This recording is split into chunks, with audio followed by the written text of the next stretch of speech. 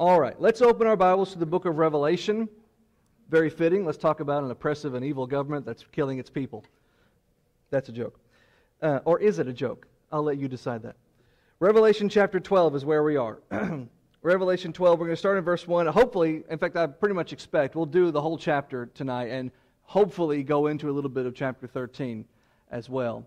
But this is a fun chapter. It is the most that we've gotten so far, maybe since chapter 4, maybe, that is just overladen with symbolic imagery and with fantastical visual. We've had a lot of that, of course, but a lot of it also has been steeped in, the actions and the doings of angels. And we have enough familiarity with that going back through previous books that we can kind of have a frame of reference for what that might look like. But some of this stuff is just beyond the bizarre. And that's what you're going to get when you get into chapter 12. So I won't say anything else by way of introduction. We'll just dive into it, and we'll see what we see. Revelation 12, starting in verse 1, John writes, "There appeared a great wonder in heaven, a woman clothed with the sun and the moon under her feet, and upon her head a crown of 12 stars." There's a lot of material that's going to be coming up in the next few chapters that on the surface level is kind of a rehash of a lot of the things that we've already covered in terms of the point and the lesson to take out of it, the application to draw. It's just presented to us in more of a fanciful way, as you see here. We have previously, leading up to this chapter, John, remember, went to the giant angel who was one foot was on the land, one foot was on the sea, and he took from him the little scroll, and he consumed the scroll, and it was sweet going in, it was bitter going down, that sort of thing. But the ultimate message behind it is victory. That's the sweet part of it, tempered with a lot of frustration and heartache and death, and that's the bitter part of it. That's the bittersweetness of the message of salvation, which is if you hang on and you're faithful, in the end you'll be saved, but to get there requires a lot of endurance, and you'll suffer a lot of pain and suffering and loss to those around you along the way. And what we see here, especially in chapter 12, is kind of an illustration of what that looks like, that struggle, that battle, as depicted for us as a battle. Because what better book to demonstrate that than a book that can go to that kind of fanciful extreme and use that kind of imagery. Because this is, as we've said many times in this class, Revelation is like watching a play. The curtains pull back and the actors perform. And how here we're seeing something very similar.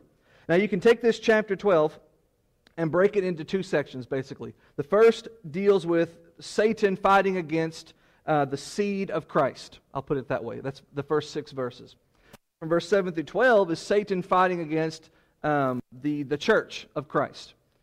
How there's a distinction between them, we'll see as we go through this. But the center stage of this, the key actor in this play at this scene, is the devil himself. And having said that, much of what you can say about the devil, you can apply to Rome, who's the specific evil government at the time of Revelation, and much of what you would naturally immediately say, oh, this is Rome, you could back it up and you could say, well, this is in general the devil. Because as this book or this chapter will make very clear, Rome is really nothing more than just the instrument of violence the devil wields against the world and specifically the Church of Jesus Christ. But first of all, it's not the devil that John sees here at the beginning of this vision. He's kind of the center character in this chapter, but he's not the first thing we meet in verse 1. The first thing we meet is something wondrous and something holy. In fact, it specifically used the word in my Bible, wonder. I saw, John says, a great wonder in heaven. I saw a great spectacle. I saw a great thing that made me drop my jaw, is what the word means. Something that just took my breath away. Now, I don't know the particulars. I have a hunch, based on something in chapter 13, that what John is doing here is he's on the Isle of Patmos, and he steps out, in my mind, as I interpret it, he steps out at night and he looks up at the stars, and he's permitted by inspiration to see this wondrous sight in the starry host above him. This constellation comes to life, essentially. And it is a constellation of a woman. And there are 3 peculiarities given about this woman. And I could try to draw her, but it's going to be, I hear the chuckles already. It's going to be inadequate. But let's have a little fun, all right? Every woman has a head, and we'll just give her one of these. She looks like Aunt Jemima, but that's all right. Looks like she'd be on the top of a pancake bottle. But that's okay. I drew her like this on purpose because, as we'll learn soon, she's with child, so she's allowed to have a little bit of a belly. All right? Now, there's three specific things we learn about her. First, she is clothed. First thing it says, she's clothed with the sun. So let's put that like this. Clothed with the sun. Second thing, what is at her feet? What does it say? Yes, the moon is at her feet, which we'll illustrate like that. All right? Looks like an angel inside a ball, but that's the moon, we'll say. The moon is at her feet, and the third is, oh yes, what does it say? 12. 1, 2, 3, 4, 5, 6, 7, 8, 9, 10, 11, 12. All right. She has a crown of 12 stars. Now that third one, maybe, if you're following along with Revelation and the way it uses numbers and grabs your attention with certain numerical values, 12, that's a very Christian kind of number. It's a very biblical number, not just Christian. 12 tribes of Israel, 12 sons of Abraham, 12 apostles of Jesus Christ. Here is a person crowned, a royal term, with 12 stars. All right? But also clothed with the majesty of the sunlight, and standing upon, at her feet, this woman's feet, is the moon. Now, one thing I would caution us against doing, not to do, is to try and pick out these three particular elements. Or what does the moon necessarily represent? Or what does the sunlight represent? Or what does the crown of stars represent? You could do that and you might hit the bullseye. You might land on what it actually means, what John meant and what the Spirit meant when he inspired it. But I would say, look at the totality of it. What are those three things? Here is a person that is completely wrapped in the sun, the moon, and the stars. A biblical term, to an audience that would know biblical terms, a biblical term for creation. So the Bible frequently talks about the sun, the moon, and the stars, the sun, moon, and stars, to talk about all of God's creation. So here is a person that is completely ensconced in creation, completely surrounded by all of God's creation. So who is this person? The first thing that people do as they go through this, and we didn't read the chapter, and then we didn't read it in its totality, we just read the first verse, so we're going to keep reading in a second. As we go through this, your mind, I bet you, and I'm going to poison you, I'm going to inject that thought in your mind, so maybe you weren't, but you're probably going to now, is think of Mary. You're probably going to think of Mary. Here's a woman with child, and she gives birth to the child, and this evil red dragon, the devil, spoiler alert, goes after the child. Oh, that's Mary gives birth to Jesus, and the devil attacks Jesus. But that is way too surface level for Revelation. That is, if you remember last week, that is only hitting the first point. That's the obvious thing John wants you to connect. But from there, you have to make application. Don't confuse understanding with application. Know what it is, and then know why it is. So, yeah, I think you're supposed to draw the obvious connection to Mary and Jesus and the devil. But then from that, draw your connection, I think, to Jesus, His church, and Rome.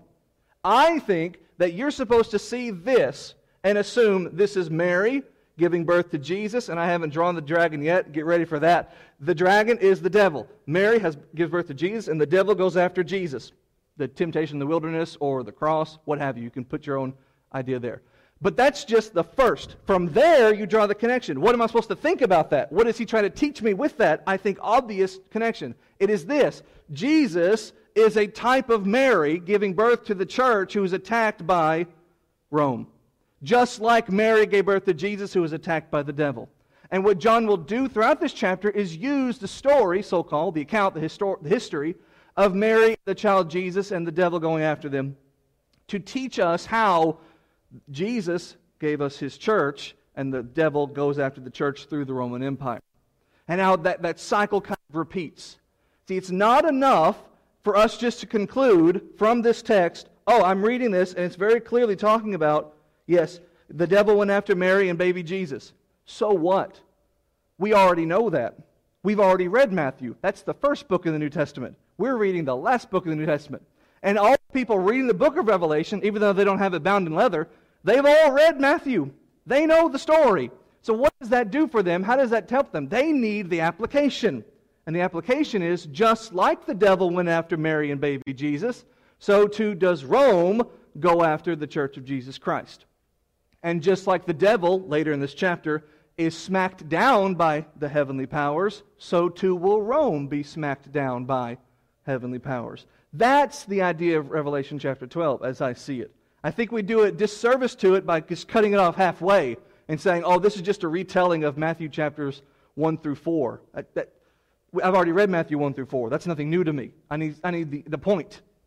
as I'm going through this persecution in Ephesus and Philadelphia and so forth. Look at verse 2. About this woman, we read these words.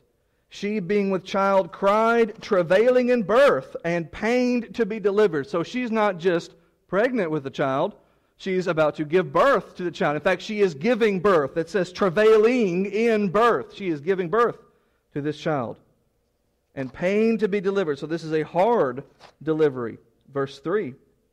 And there appeared another wonder in heaven, and behold, a great red dragon, having 7 heads and 10 horns and 7 crowns upon his head. I want to first draw your attention, because I know it's easy, fixated on the description of this dragon. Let's not miss the very beginning of this verse, because it will help us understand something a little bit later. A little bit later, we're going to get, and there was a war in heaven, and Michael and the angels fought against the red dragon. And everybody loves to talk about that, and they visualize Tolkien's swords and battles and things with dragons. Hold on to your horses, okay? It's not that dramatic. Connect that, when we get there, to what we're reading right here. The beginning of this verse is important, because the beginning of this verse is, there appeared another wonder in heaven.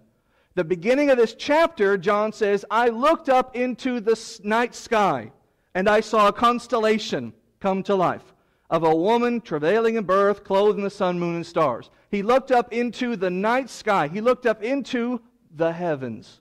He looked up into the night sky. And in the night sky, he sees this constellation come to life, a woman. And now, in this verse, there is another spectacle in heaven. Not heaven, the throne of God, heaven. The heavens, the sky. The night sky, in this case, where the stars sparkle and twinkle. And he sees in the stars yet another constellation. This one of a red dragon. Now, when somebody says dragon, come on, man. When somebody says dragon, what do you think of? Huh? Say it again? Fire? Oh, yeah. But I mean like visual, not what a dragon does. That's true, though. When you think, in my opinion, not in my opinion, it's just a fact. There are 3 different kinds of dragons. There's an American dragon, and I'm not even going to, it doesn't even matter. There's an American dragon, which you can all visualize, or you can Google on your own time. That it's like a snake-like creature with bat wings, and it's kind of like a bat in that its hand is its wings, right? You've seen a bat and it has these big long fingers and the wings. That's the American version of the dragon. Then there's the European version of the dragon, which is like your classic Arthurian dragon. Like if you see the flag of Wales, they have that kind of dragon on it. That's your classic dragon. It looks kind of like a dinosaur, like a brontosaurus kind of dinosaur. Not exactly, but we're just spitballing here. With little bitty wings, flapping on its back, which do absolutely nothing for it, but just look nice, I guess. So that's your European-style dragon. That's what's called the Western-style dragon. The more Western American version came much later. So your classical Western dragon, dinosaur with little bitty wings. The traditional, oldest version of dragon, the Greek word drakon, where we get the word dragon, is the Asian style. If you've ever seen a Chinese parade, they have the people who are inside it, and it just looks like a serpent kind of thing. It just looks like, well, okay. I mean, and it's got like, except it's not just a serpent, it's got whiskers, That's the whisker on the other side coming down. So it's got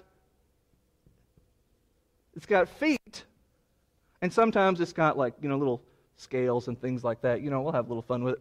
And it does spit fire, Galen, but the look of it is what's important here. The difference between a Chinese and a Japanese version is just the number of fingers. One has 4, one has 5. Everything else is basically the Asian-style dragon, which is just this serpentine creature that has these clawed hands, and it walks and it moves around, and it's on its belly, doing its thing. So that's your Asian dragon. That's the kind of dragon that if John uses the word drakon, he'd be thinking of. Now you think, well, John, he's never read a fantasy book. Why is he saying that word? Well, that's a whole 20-minute YouTube video I'm not going to give you right now. But suffice to say, there's very good reason why he would have the word dragon in mind and think of this thing right here, which we think of as the Asian dragon. The point is, he looks up in the constellation and he sees this red creature, but he's not just saying this traditional Asian-style dragon, because this one has multiple heads and other descriptions apt to Revelation. Notice the description of it. There's this great red dragon having 7 heads and 10 horns and 7 crowns upon its heads. 7 heads. 7 is not a divine number, as we've said before. 7 is not a number to mean God or holiness. 7 means complete throughout this book. So this is a dragon with 7 heads. A head in Revelation, authority, figurehead, the head of a company in this case, or in this case, the head of evil. So complete and total authority. Over what does it have authority? Well, as you'll see in this chapter, he's going to exercise his authority to attack the world. This is a being with total authority over the world. Who is the God, little g, of this world? Who is the prince of darkness over the earth? That is the devil, who we're talking about, which will be made clear very soon. Paul calls the devil the god of this world, 2 Corinthians 4:4. So he has 7 heads, 7 representations of complete authority over his domain, in this case the world. He also has horns, but not 7 horns. Horns symbolize power. What can he do? Authority. Over whom does he do what he do? Or what he does? Over whom does he exercise his power? But the horns themselves are his limits of power. He doesn't have 7 horns. He has 10 horns. Now, we arithmetical people, we hear 10 and we think, well, that's 3 more than 7. So he's got even more. No, you don't do numbers like that in Revelation. In Revelation, 7 means complete. In Revelation, 10 means incomplete. You'll have tribulation 10 days. You won't be tried forever, but you'll be tried for a difficult period of time. So he has incomplete power. He has total authority, but he can't do everything he wants to do. The devil is bound on a leash, as you see in the book of Job, at the beginning of Job.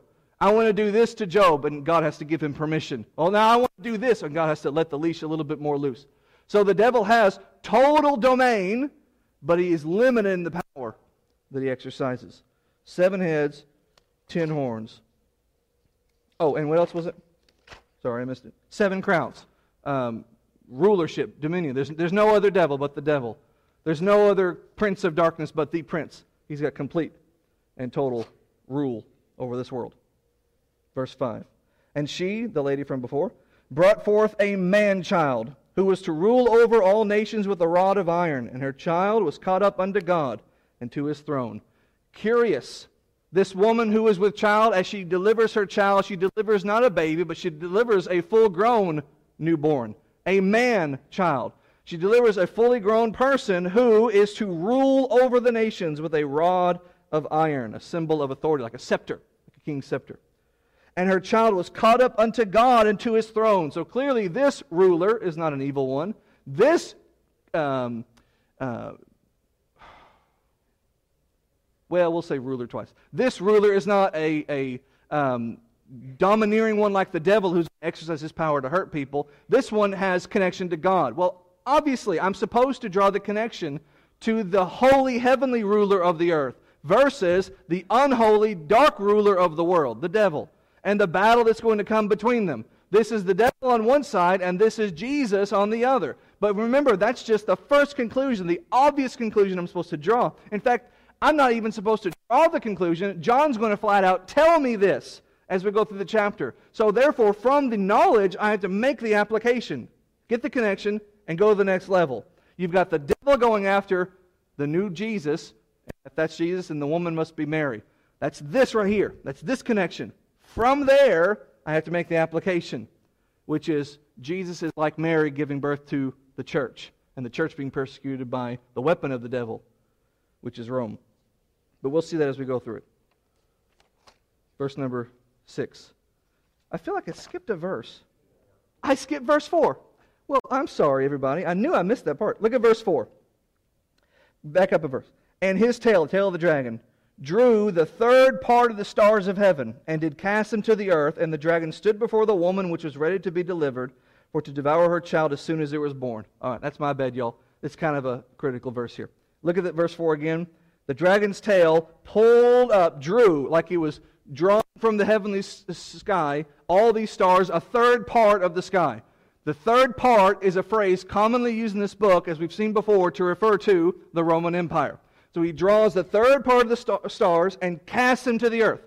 This is the devil essentially pulling back its tail. If you're looking at the devil in the stars like a constellation, its tail makes up all these stars. Its tail makes up a third of the stars, and it's whipping its tail up and smacking it down to the ground, right? You've seen animals do that. So it's taking its star and it's crashing down to the earth. So it's taking its instrument of violence and it's attacking the earth. Rome is the instrument of the devil being used to attack the earth. See, I make the obvious connection. This is the devil. From there, I have to conclude without John telling me. Because John can't tell me, by the way, guys, this part is Rome. Because the Romans are reading this. They don't care if John tells you that the devil is evil. The Romans don't believe in the devil. But they believe in Rome, and they certainly don't want to hear Rome is this big evil creature that's trying to terrorize you, but they'll lose in the end. So he has to keep that part of it concealed. So he makes the obvious connection, this is the devil, and then drops the subtle wordplay. A third part of his stars, his tail, came up and struck the earth. The third part, I've already read that and made the connection, that's Rome. So you put those dots together, and you make that connection. And something else, the dragon crouches in front of, kind of lies in wait, ready to pounce before the woman as she was ready to deliver her child, ready to specifically devour the child as soon as it was born. Again, make the first connection to Mary and Jesus. Did you know the rabbis like they're a pop band, did you know rabbis in the Old Testament had this tradition among them? They had this saying, and they would tell it to mothers before they were to give birth. They would say, every Jewish mother, before she gives birth, has the devil watching over her shoulder. They would say the devil's always watching over the shoulder of a Jewish mother about to give birth because they want to see the delivery. They want to see, is this the one that was prophesied in the garden? That from the seed of woman would come the deliverer of humanity and the destroyer of the devil. And so the rabbis would always say, the devil's over your shoulder, you're about to give birth. That's their saying. The devil's watching to see the child you would give birth to see if that child is his arch nemesis, in other words. Although C.S. Lewis would say, Mark, the devil's not the arch nemesis of Jesus. Michael is the arch nemesis of the devil. But anyway, the point is, the devil would crouch over to see his enemy, Jesus, if that's going to be who it was. Well, now this is the one. You see the star in the shape of the woman giving birth, and the devil is crouched, ready to see, is this the one? Because I'm going to devour it if it is. And as you see in the verse we already covered, verse 5, she gives birth to this one who would rule the nations with his iron rod, and her child is caught up unto God and to his throne. Think of it like this, in the way that it's laid out in this chapter. You first are introduced to this woman who is with child, and then to the enemy who takes control with his 7 horns or 10 horns and 7 whatever. This powerful being with limited authority, right? This being who has dominion over the world, right? And he's introduced in that way. But then after that, you get the pregnant Mary, the devil who rules the world, and then Mary gives birth. In that order. After you introduce the devil as the ruler of the world, you're introduced to the born Jesus, who is described to you in this chapter as the one with the scepter of rule. Well, now wait a minute. He's going to rule the world? Is that what it says? Who will rule all nations with this iron rod. The devil's ruling all nations. Jesus is taking authority back from the devil. Before Jesus came along, you were the devil's subject. The devil was your king because you chose to submit to him in sin. And so we all became subservient to the devil. We became his subjects. And he's not one just to give us up, but then was born this one who delivered us, like the second Moses from the second Pharaoh. So this one who delivered us from sin and who freed us from this tyranny of the devil. Well, listen, that's why the devil's coming after us, and that's why the devil hates Jesus, because Jesus took from him us. We're no longer his property, we're Jesus' property. So I think it's very fitting the description of Jesus, of all the ways to describe him, is as another ruler, one who will have limitless authority and power, as opposed to the devil. Now, he's coming after, and what happens? Verse 6. And the woman fled into the wilderness where she has a place prepared of God, that they should feed her there 1,260 days. With the dragon on the hunt, the dragon looking to attack and consume and destroy this newborn ruler competitor of his. Mary escapes. If that's the connection, I think it's the obvious one. If you remember your story, she escapes from Herod, who goes to try to kill baby Jesus. She fled, but she didn't flee into the wilderness. Mind you, that's what it says. She fled into Egypt. This is just the apocalyptic rendition of it. Fled into Egypt, Matthew 2:13. Jesus went to the wilderness at the beginning of his ministry, which is 3.5 years, 1,260 days. But you might be thinking, but Jesus wasn't hiding from the devil in the wilderness. He was tempted by the devil, but he wasn't hiding from the devil, like Mary is in this text described as hiding from the devil, except Mary is not described as hiding from the devil in this text. I say that because I read a lot of people who make that connection, this assumption. Mary flees to hide from the devil while the devil is looking for her newborn baby. But it doesn't say she hides. It says she leaves her present location to go somewhere else, to go somewhere she can be taken care of by God. But that's not hiding. That's just escaping to a shelter offered her by God. Draw that first connection. Get it right. And then from there make your application. The devil is not coming after the church of Jesus Christ. Jesus gave us the church. In the same way Mary gave us Jesus, Jesus gave us the church. In the same way the devil went after Jesus, the devil is going after the church through the Roman Empire. The church is not fleeing and hiding from Rome. The church is going to the shelter of God, going to the spiritual wilderness where God can comfort her and feed us, her, His kingdom, His bride, for a duration of time. So I hope I'm making sense with that. You may not even agree at all. That's just the way that I see it. I just think you're shortchanging the chapter. If you only get out of this, it's a retelling of Mary giving birth to Jesus and running from the devil. It's too surface level. There must be an application, because there isn't every other chapter of this book. And so I feel like the application is the church, being persecuted by the Roman Empire and fleeing into the shelter of God. Now look at verse 7. And there was war in heaven. And if you're a premillennialist, or if you're someone who teaches this book, kind of willy-nilly, you take pieces here and there to teach some other random crazy thing. A lot of people like to just take this verse and they kind of separate it from the context, and they hold it up and they say, there's going to be a war in heaven someday. Or they'll say, and there was a great war in heaven long ago. They'll say all these things and they lose the entire context of the chapter. There was a woman in heaven. She was about to give birth to a baby. There was a dragon in heaven. He was about to eat the baby. There was a war in heaven. These are all the same circumstances. Now, if you change that word heaven, as you very appropriately can do, to the sky, it becomes a lot more crystal clear. There was in the night sky a constellation of a woman come to life by the inspiration of God, about to give birth to a baby. There was in the constellation a red dragon about to consume the baby. And there was in the constellations a fight. John is seeing a play, okay? Now in this play, he may be drawing from history, as he does in the first part of the chapter. Mary and Jesus fleeing to the wilderness, or to Egypt. But drawing from history is not the same as prophesying a future battle, or talking about it as though it was a literal battle that happened. I do not believe, and I find no evidence for, before the devil was cast out of heaven, which I think is 99.9% the only conclusion you can draw. The other 0.1 is just the thing I haven't thought of yet. So let's all assume the devil was cast out of heaven long ago. I do not believe there was a grand battle where General Michael the Archangel was leading his army of angels and General Devil was leading his army of fallen angels, and there was a clash and the devil lost, or the devil, because he lost, he had to get kicked out of the house. No! There's no Bible for that. It doesn't even make sense in the precedent of the Bible, the things that it tells you about God and the way He does His business. But that's what people get because they take a verse like this out of context. All John is saying is, here's another thing I saw in the stars. Verse 7. I saw a war in heaven, with Michael and his angels fighting against the dragon, and the dragon fought against his... fought against the dragon, and the dragon fought with his angels.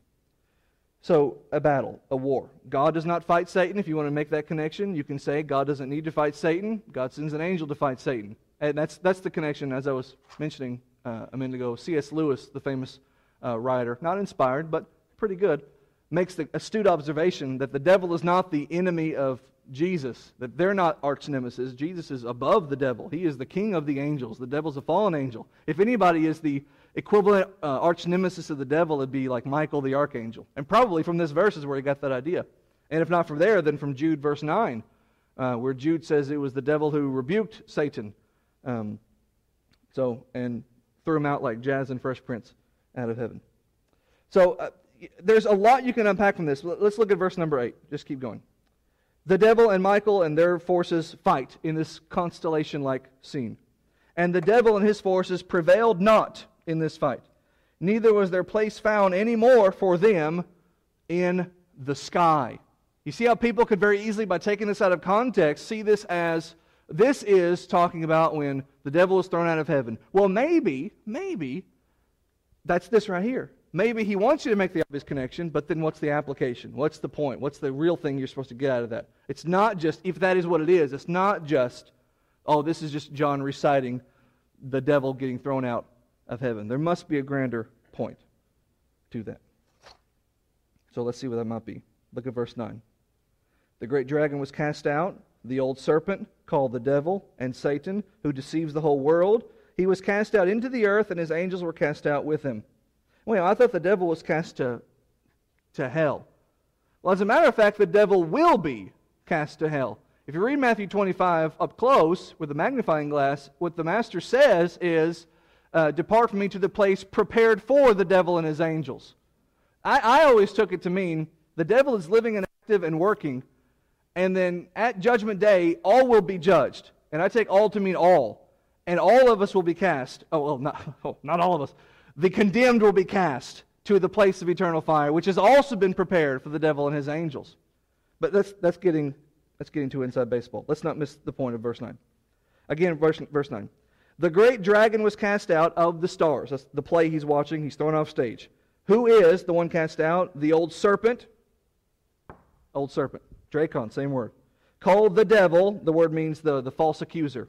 And Satan. The word means adversary. So here's the one who is the liar who's always trying to get you into trouble. Who is the constant antagonist to you as the enemy of all things holy. The adversary, the false accuser, the old serpent, which I think is a description of his appearance. It certainly is in the book of Genesis. Who deceives the whole world. He was cast out into the earth, and his angels were cast out with him. What we're going to see as we go through this is his being cast to the earth is told for us to describe for us why the devil is so active in the world. Why the devil doesn't leave us alone. Well, because he's not present and welcome in the sky anymore. He lost the battle, and he's thrown down, a symbol of defeat. He's, knocked down. But then down, he's not out. Down, he's vengeful. Down, he is thrashing like a loser who just doesn't want to give up the fight. And he's trying to take all of us with him. Tie this back in with the beginning of the chapter. The devil is depicted as this powerful ruler. He's got the horns, he's got the crowns, he's got the power. And then along comes this other one who is born, who also has a scepter, a rod of iron, who also has power. And that sparks a battle to see who is going to have the power, who's going to have the dominion, over what? Over you and me. What is this war we're talking about? It is not some grand heavenly pre-creation battle. What we're learning about, which is very relevant to Revelation, is the war for your soul. What is this book about? Revelation 2 verse 10. Be faithful unto death, and I'll give you the crown of life. Do not give up the battle with the devil. Because as you read right here, the devil has already been cast down. He has already been defeated. He's already been picked up and slammed like a wrestling match. He's already been completely taken out. Why would you side with a loser? He has already lost. There was a war in the stars, and the bad guy lost. Don't be on team bad guy. That's team loser. Look at verse 10. And with his defeat, verse 10, I heard a loud voice in heaven saying, now is come salvation and strength, and the kingdom of our God, and the power of his Christ. You see who we're talking about? He makes it clear, the first connection, the devil and Christ. Now is come salvation and strength in the kingdom of our God and the power of his Christ. For the accuser of our brethren is cast down, which accused them before our God day and night. You might ask, where's the Roman Empire in all of this? Well, if it is the case that this starry woman constellation, you're supposed to see that and think Mary giving birth to Jesus attacked by Satan. If it's the case that that is representational of Jesus giving birth in a quasi-sense to the church, then Rome is the type of the devil who is attacking the church. And what you're reading here is a promise, a prophetic promise, that just as the devil is defeated, so too will Rome be defeated. Now, when will the devil ultimately be defeated? At the final day. So even if Rome is not defeated until the final day, the Roman Empire will still be defeated. But we know history. The empire was defeated before that. So that's the promise of the book of Revelation. Just as much as you can take it to the bank that God will defeat the devil and has, he will defeat the Roman Empire and will. That's the point. We miss that when we try to focus on the spectacle, the wonder, the garnish that is just there to muddy up the message enough for the Romans not to understand what they're reading. Too many people fixate on that, and they miss the point behind it. They focus on this and not the this. Verse 11. And they overcame him, the enemy, by the blood of the Lamb, and by the word of their testimony, and they loved not their lives unto death. This is an amazing verse. In fact, it's probably my favorite verse in the chapter, if not one of my favorite verses in the whole darn book, and especially because it comes right after the verses that everybody focuses on in chapter 12. Everyone talks about the spectacle verses in this chapter. The woman and the stars, the devil and all that, the dragon. But look at the beautiful way this verse is phrased. They overcame. Now that's talking about us. That's talking about the children of Jesus Christ, the church of Jesus Christ. We overcame the devil by the blood of the Lamb. What was our weapon that we used in this war to subdue the great enemy? The weapon we used was not a sword, unless you mean the sword of the Spirit, the sword. But that's not what he says. It was not a sword, it was not a gun, it was not a bayonet, it was not a grenade. The weapon we used to defeat the devil was a gift given to us by someone else. It was not the blood of Matthew Martin. It was the blood of the Lamb. We defeated the devil in battle with blood. We didn't throw blood at him. We covered ourselves in blood. And like covering yourself in armor that cannot be penetrated, we covered ourselves in the blood of the Lamb so that the devil can do nothing to us. He can attack, he can throw his stones, he can try to stab, he can scream, he can scratch, he can claw. But he cannot penetrate that shell of armor that is called the blood of the Lamb. That's our weapon against him. With that, we defeat him. Because his only weapons against us are sin and death. And through Jesus Christ, 1 Corinthians 15, we've conquered sin and death. That's just the first part of it. Keep going, though. We defeated the devil by the word of our testimony. It says their testimony, but there is us. This is us we're talking about. People who overcome Satan. And we're all going to overcome Satan, aren't we? So he's talking about us then. We defeated the devil with the blood of the Lamb and with the word of our testimony. That word means the word of the martyrs. The word of the people who spoke the word under fear of death. Not fear, under the potential for death, let's say. We defeat the devil by covering ourselves in the blood of the Lamb and by speaking the word of God. That's the way we defeat the devil. We don't go storming a castle. We don't go putting people to the guillotine. We don't go stabbing people in secret at night. What we do to win the war we are fighting as spiritual people who live in a physical body, in a physical world belonging to a spiritual kingdom. What we do is we cover ourselves in the blood of the Lamb and we teach the gospel, knowing that so teaching will probably end up in our death. Because the very people to whom we teach are sometimes specifically the ones trying to kill us. There was no prejudice amongst the church. They didn't say, well, I'll preach to these people because they're nice. They gave me bread and sugar when I moved into my neighborhood. But I'm not going to preach to these people. They might rat me out to the Romans. Or they might be the Roman soldiers. I'm not going to preach to them. No, I'll go preach to them first. Because they might kill me. Because as you read at the end, they didn't love their lives. They loved his life. Because he gave it. I mean, if someone gives you a gift, you know, like it's your great-grandpappy, and he's 97, and this is his last Christmas. If he keeps it up, it will be his last Christmas. This is his last Christmas, and he's old, and he gives you a whistle that he whittled. It's not worth 10 cents if you could put a value on it. But it means something to you, because 3 weeks later, great-grandpappy goes on to his reward. That was a gift he gave you. It means something. It's special, it's precious. You have been given a gift that is special and precious. It is the gift of Jesus' life. It means something. It puts you put so much value on it that nothing can compare, including your own life. Why do I need my life? My life is crummy in comparison to his. I have his life now. I live in Jesus. Right? Isn't that what Paul says in Galatians? That we are dead and our lives are hid with Christ in God. That's not Galatians. It doesn't matter. We live in Jesus, and we don't need our life anymore. We have his life now. So I don't love my life because I have his to take the place of mine. They love not their lives, but they might kill you. They love not their lives unto death. Isn't that what your Bible says at the end of the verse? And that's how you defeat the devil. Because all he can do to you is give you sin and death. And he can't even give you sin. He can't even make you a sinner. He can just tempt you. So you cover yourselves in the blood, you preach the word, and you go singing to the cross, to your cross, following him.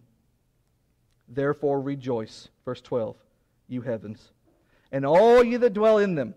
Woe to the inhabitants of the earth and of the sea, for the devil is come down unto you having great wrath, because he knows that he has but a short time.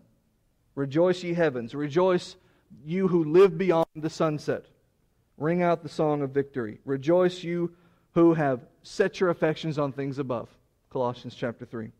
Hey, there it is. Colossians 3. Your life is hid with Christ in God. On the other hand, woe to the inhabitants of the earth and the sea. Earth and sea, that's the whole world. That's everything. Woe to those against whom the devil has come down with his great wrath. Woe to those who are entangled in the briar patch of sin, as Peter describes it, 2 Peter 2. I have 5 minutes, 20 through 22.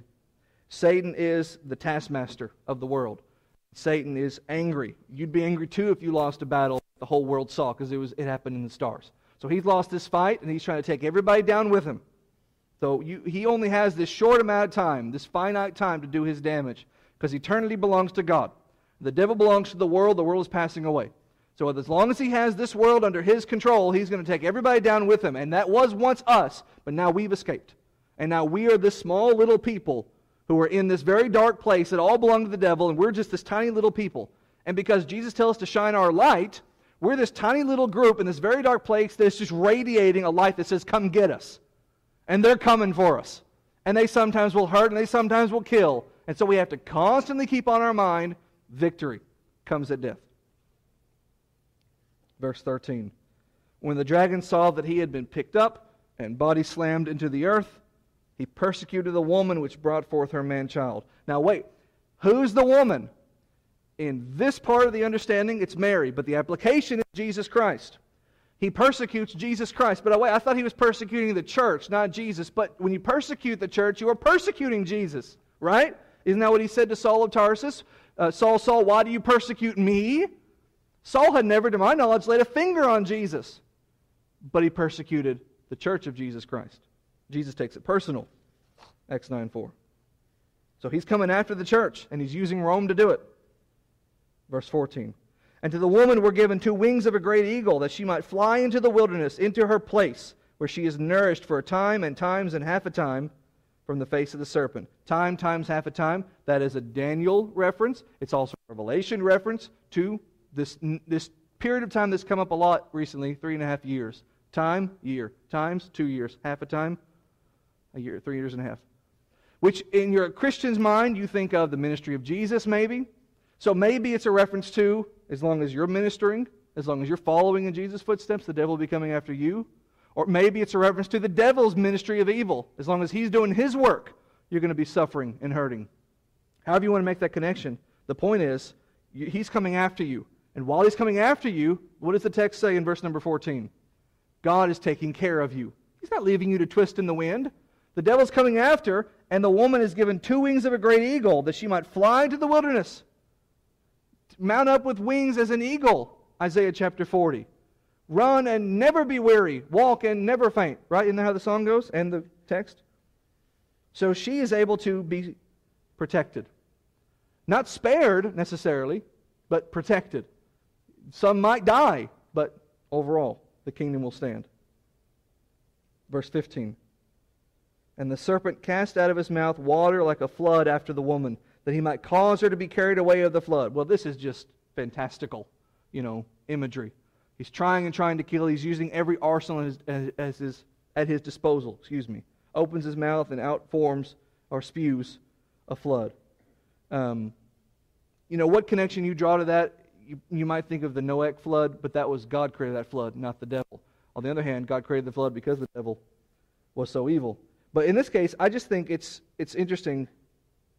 In fact, to tie back with what Galen said earlier, that this dragon spews not fire out of its mouth, but water, a flood. I don't know if there's any symbolic meaning behind that, but the devil tries, in other words. I got nothing, is what I'm trying to say to you. I don't know. He spits water instead of fire. He's not that effective as a dragon. Hey, maybe that's the point. He's a really crappy dragon. Pardon my language. Verse 16. And the earth helped the woman, and the earth opened her mouth and swallowed up the flood, which the dragon had cast out of his mouth. The earth opened its metaphoric pores and just soaked up. In other words, whatever the devil tried to do, God had a counterattack. As the woman is fleeing from the devil is giving chase, and as the devil tries to destroy, God is there. We always are going to quibble. We're always going to misunderstand. We're always going to question, what does this part mean? I just want everybody to zoom out for a second and realize we can all understand the big picture. And the big picture here is the devil is coming after us, and whatever he does, God always has an answer. He keeps boxing him in. You try this, I'll do that. You do this, I'll try that. Whatever you try, I'm going to have an answer so that you cannot completely eradicate my kingdom on earth, is his point, I think. 17. And the dragon was, the King James says, wroth. The word means angry, frustrated with the woman. And he went to make war with the remnant of her seed, which keep the commandments of God and have the testimony of Jesus Christ. I know, it's muddied. You know, is the woman Christ or is the woman the church? Is the woman Mary and the woman Jesus? It's muddied. Maybe intentionally so. I'm almost done. In fact, I think this is, yes, the last verse. The point, though, is the devil is angry that he cannot accomplish what he wants to do. His one prevailing mission now is to destroy Christianity. Right now, he's using Rome to attack the church in the first century, but he'll use whatever tools necessary to attack us today. The point is, I'm almost done. He is angry, he makes war, he fights, but he loses because he's fighting against people who keep the commandments of God. He will take all kinds of people. I'm almost done. He'll take all kinds of people who will not keep the commandments of God. He will take any of you right now if you disobey God. But as long as you stay faithful to God, he cannot touch you. You cannot go to hell unless you want to. It's as simple as that. So if you keep the commands of God and you have the testimony of Jesus Christ, you will be saved. That's not blasphemy, that's Christianity. As long as you stay faithful, you will never have anything to worry about. You slip up, and you get eaten. All right, that's chapter 12. Sorry I ran a little long. We'll pick up with chapter 13 next week, and it's just as crazy.